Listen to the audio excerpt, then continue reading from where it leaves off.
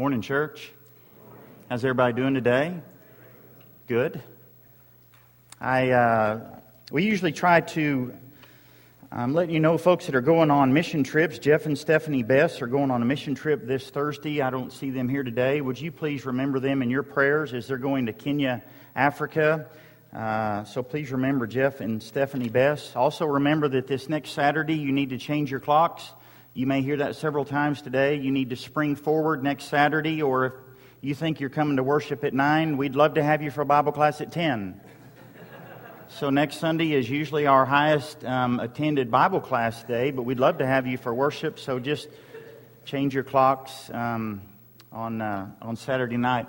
Wasn't this last week beautiful when it was snowing up here? I came over here and took a picture of our water garden with all the beautiful snow, just big flakes. It was gorgeous, wasn't it? It reminded me of, if you're not used to the snow, which I am, I grew up in western Oklahoma, this brought back some good memories. If you live in East Texas, like we do, some folks are like, just make it go away. But it was just a gorgeous snow. I know it messed up some schools and all those things, but the Lord's glory in His creation was pretty awesome. So I want to talk to you today about expiration dates. Everything I ate for breakfast today had an expiration date. In fact, I went on, I Googled things that have expiration dates. So here's 8 things you should not use past their expiration date. Are you ready? You probably know these. Number 1, mixed greens and bagged salads. Not ever a problem at my house. Fresh berries, don't have those. Deli meat, eggs, ground meat, soft cheeses, alfalfa sprouts, not a problem at my house, and raw chicken. You should not eat those things past their expiration date. But food's not the only thing that has an expiration date. There's some other things like cleaning products. I'm sure you know that. Some of those you need to dispose of properly. Batteries have an expiration date. Just try to use those past that time. Paint does. Motor oil does. Bath, body, beauty supplies. Just check the back of those things just to let you know. Prescription drugs and over-the-counter drugs. Furniture has an expiration date, and some of y'all probably need to get rid of some of yours. Just saying. Electronics have an expiration date, and some of y'all need a new mattress, or at least flip it. Do something with that expiration date on that. You may be one of those people that just ignores expiration dates. Doesn't matter what the date on the eggs is, you're going to eat those eggs. Doesn't matter if the milk's 2 weeks past that expiration date. It doesn't matter what's growing on the cheese in the fridge. I mean, they use that for penicillin, right? So you're like, it's good for my body. Some of y'all just ignore expiration dates. So that's why you still have rotary dial phones. I read this: nothing and nobody lasts forever. Nothing and nobody lasts forever. I'm sure you know humans have an expiration date. In fact, depending on where you look, 78.7 years. If you live past that time, you're doing good for living past your expiration date, and a lot of people do. But the average human life is 78.7 years. Say it any way you want. You've got an expiration date. You are going to die. You may not want to talk about that. That may not be something comfortable for you to think about, but let me say it this way. When you die, your journey continues. Oh, your body may expire. Your physical body may expire, but your journey continues. So I want to talk to you about expiration dates and a journey, because we've been in the book of Acts, and the book of Acts is all about a journey. In Acts chapter 1, Jesus says you'll receive power when the Holy Spirit comes on you, and you'll be my witnesses. And the journey started in Jerusalem. God exploded on the scene. You'll receive power. You'll receive dynamite. And God explodes on the scene, and then the journey continues into Judea and Samaria, and then the journey continues to the ends of the earth. Paul and his friends take not 1, not 2, but 3 missionary journeys, because the gospel is always on the move. The gospel is always on the go. And so as you read through the book of Acts, you see how God empowers His followers, and He gives them boldness and courage, and they're not afraid of anyone or anybody. and they take that gospel, and the gospel is constantly on the move. So in our text today, what we're going to see is Paul's farewell journey as it begins. You've seen musical groups say, this is our farewell journey. I never understood why the Eagles had farewell one. You can't have a farewell one. It's either farewell or not. That just tells me you're going to have a farewell two. And I'm ready for the Eagles to have a farewell two, aren't you? Wouldn't it be great? You see athletes that will announce before the season, that say, hey, this is my last year and this is my farewell journey. And sometimes all the venues that they go to will celebrate with them as they let everybody know this is my farewell journey. Today we're going to see Paul beginning his farewell journey. He's a man on a mission. He's a man on a journey, almost as if nothing's going to stop him on his journey. So let's read in Acts chapter 20 and see what's going on. When the uproar had ended, we just left Ephesus. There was a riot. There was an uproar. Paul sent for the disciples, and after encouraging them, he said goodbye because he's on the move. His journey's starting. He said goodbye and set out for Macedonia. He traveled through that area, speaking many words of encouragement to the people, and finally arrived in Greece, where he stayed 3 months.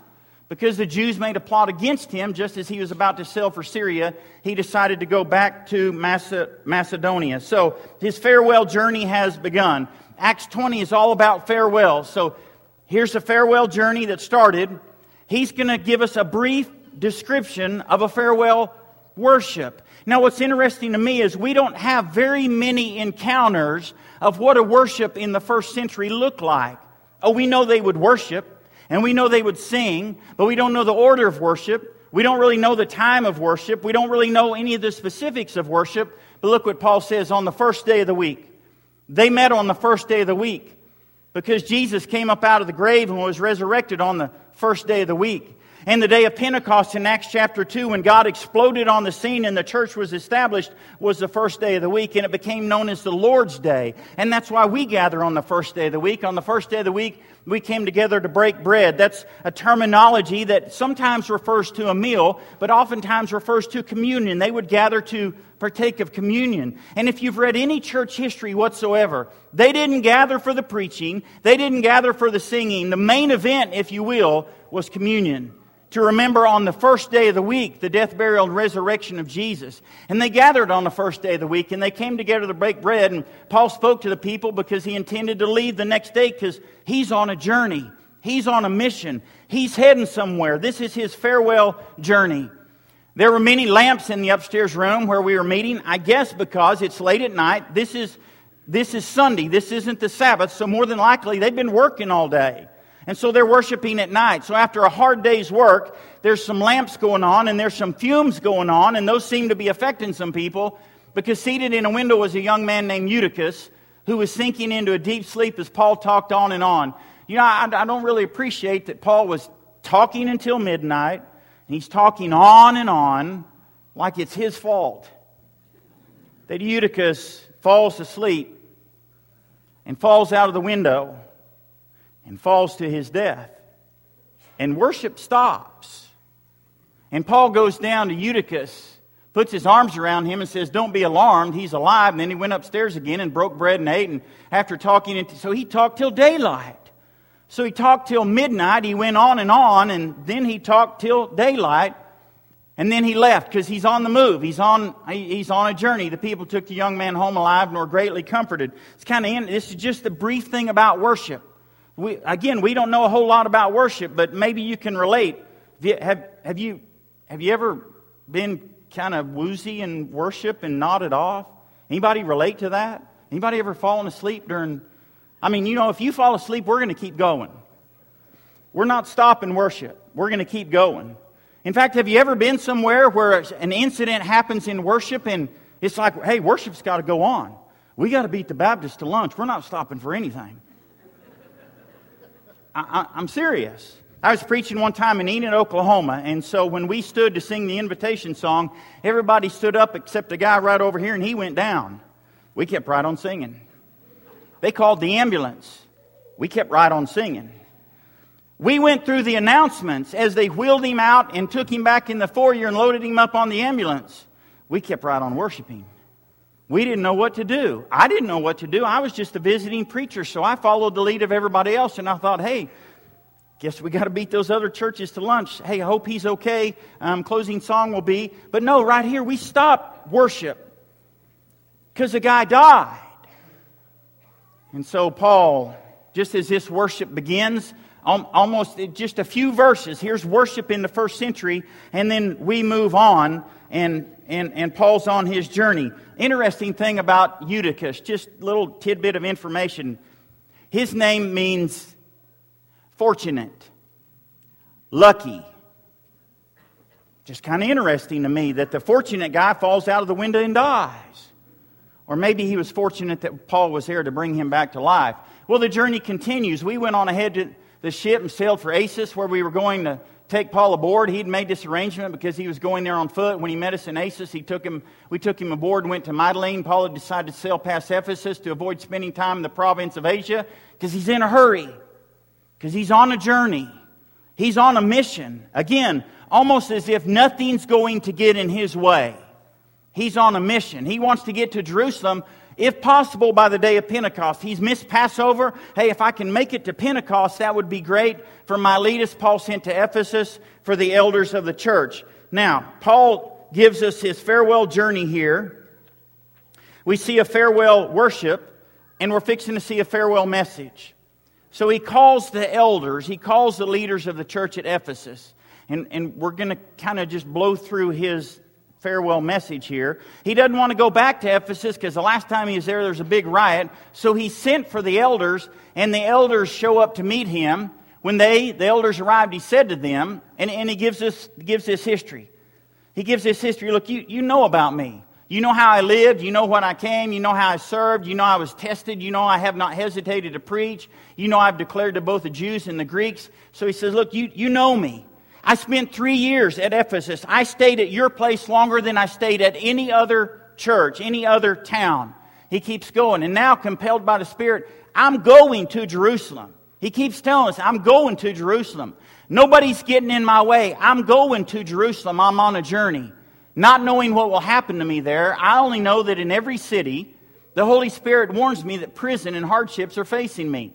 However, I consider my life worth nothing to me if only I may finish the race and complete the task the Lord Jesus has given me, the task of witnessing to the gospel of God's grace. Now I know that none of you will ever see me again. Why? This is my farewell journey. This is my last message. None of you will ever see my face again. And he gives them this warning. He's talking to the leaders of the church, and he says, look, you need to keep watch. And you need to be on your guard. But you need to be shepherds of the Lord's church. Because wolves are going to come in and men are going to arise. So be on your guard. Remember, and I commit you to God. And he gives them this message. And I've not coveted anyone's silver or gold. And he talks about himself a little more. And then they all wept as they embraced him and kissed him. And what grieved them most was the bomb that he dropped. Hey, yeah, by the way, you're not ever going to see me again. Now, if somebody dropped that bomb on you, that would get your attention. And you would probably grieve. And you would probably weep. And he says, you'll never see my face again. So that gets their attention. Now, why would he say what he's saying? And what's this journey all about? And why is he wording it this way? Well, let me go back to chapter 20, verse 22. He says, and now compelled, the word is bound. And that's really crucial for the verses I'm fixing to show you in 21. He says, I'm bound by the Spirit. I'm joined with the Spirit. I'm one with the Spirit. I'm walking in the Spirit. When you walk in the Spirit, you're listening to the Spirit, and you go where the Spirit tells you to go, and the Spirit says, you're heading to Jerusalem. Paul's like, all right, I'm bound by the Spirit, and I'm going to Jerusalem. I don't know what's going to happen to me, but the Spirit, we're one. And then we get to chapter 21, and they leave the next day because he's on a journey, and they reach Caesarea and stayed in the house of Philip. If you go back to Acts chapter 6, they chose 7 men to be deacons. He was one of the 7. After we'd been there a number of days, a prophet named Agabus came down from Judea. Coming over to us, he took Paul's belt. He bound his own hands and feet with it and said, the Holy Spirit says, in this way, the Jews of Jerusalem will bind the owner of this belt, that's Paul, and will hand him over to the Gentiles. When we heard this, we and the people, we pleaded with Paul, don't go to Jerusalem. If this is what's going to happen, don't go to Jerusalem. And Paul says, why are you weeping and breaking my heart? Because I'm ready not only to be bound, but also to die in Jerusalem for the name of the Lord Jesus. Why are you trying to hold me back? Now here's the key. These people weren't going to bind Paul. I understand that they were. The big picture is he's bound by the Spirit. And because he's bound by the Spirit, he gives himself over to this situation, going to Jerusalem. He puts himself in this situation because the Spirit says, this is where you're going. When you're bound by the Spirit, remember what we said in Acts chapter 1, you'll receive power when the Holy Spirit comes on you. And when the Holy Spirit comes on you, He will give you boldness and courage. And it doesn't matter where He leads you. It doesn't matter how you're bound with the Spirit. These people aren't going to bind him. He's bound by the Spirit. And that's why he's able to go on. This isn't good times. This is goodbye. Paul's journey is about to end. Paul's expiration date, he knows, is rapidly approaching. The narrative seems to be picking up faster and faster as he's heading to Jerusalem because he's bound by the Spirit. Now,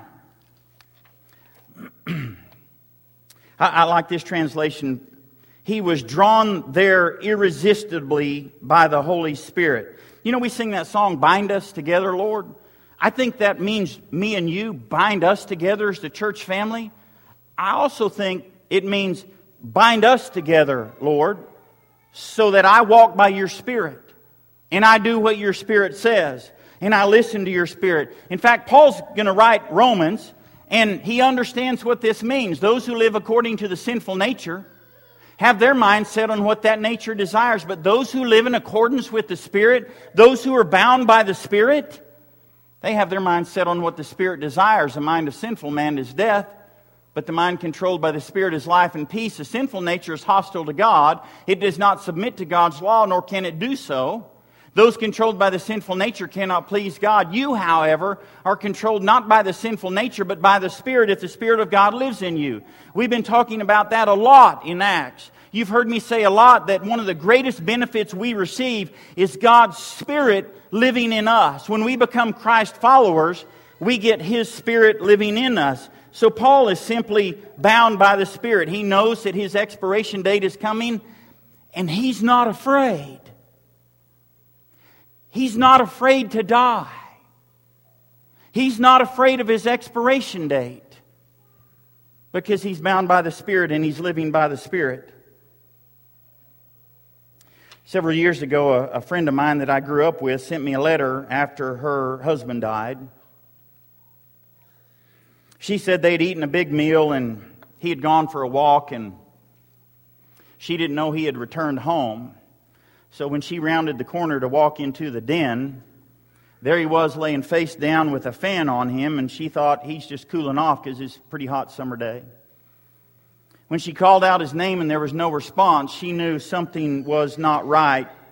She wrote to me, she said she yelled at him, she hit him, she punched him, she did everything she could to wake him up. She started CPR on him, even thinking everything's going to be fine, he just fainted, he's going to come around. And she writes that then she heard his voice saying, "Why are you slowing me down?" She said, "I knew it was at this point that he had one foot in heaven and one still on this earth, and she was holding him back." Just like the people at Ephesus, hey, don't go to Jerusalem. They're trying to hold him back. Just like the people at Caesarea, hey, don't go to Jerusalem. They're trying to hold him back. But when you're bound by the Spirit, you go where the Spirit leads you.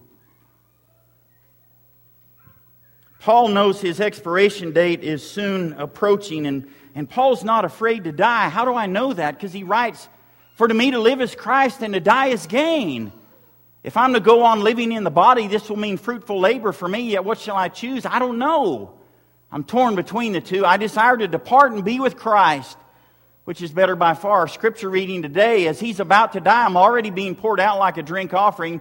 The time has come for my departure. My expiration date is here. My body is going to expire. I fought the good fight. I've finished the race. I've kept the faith. Now there is in store for me the crown of righteousness, which the Lord, the righteous judge, will award to me on that day, and not only to me, but also to all who have longed for His appearing.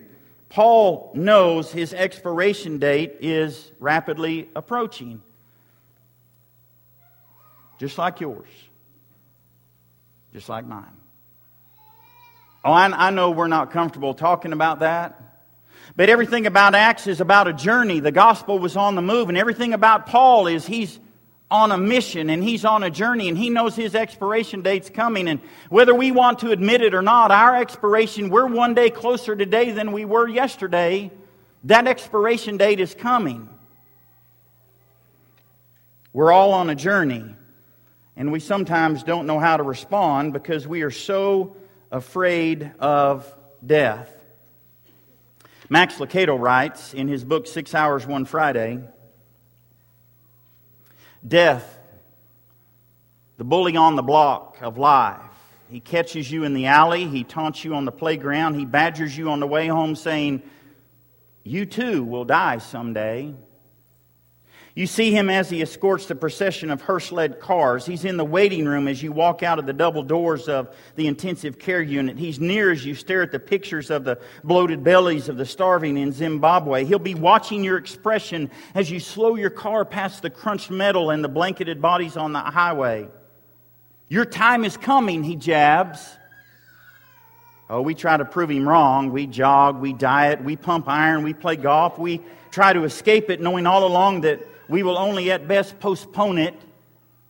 Everyone has a number, he reminds, and every number will be called. He'll make your stomach tighten. He'll leave you wide-eyed and flat-footed. He'll fence you in with fear. He'll steal the joy of your youth and the peace of your final years. And if he achieves what he sets out to do, he'll make you so afraid of dying that you'll never learn to live. Max says that's why you should never face him alone.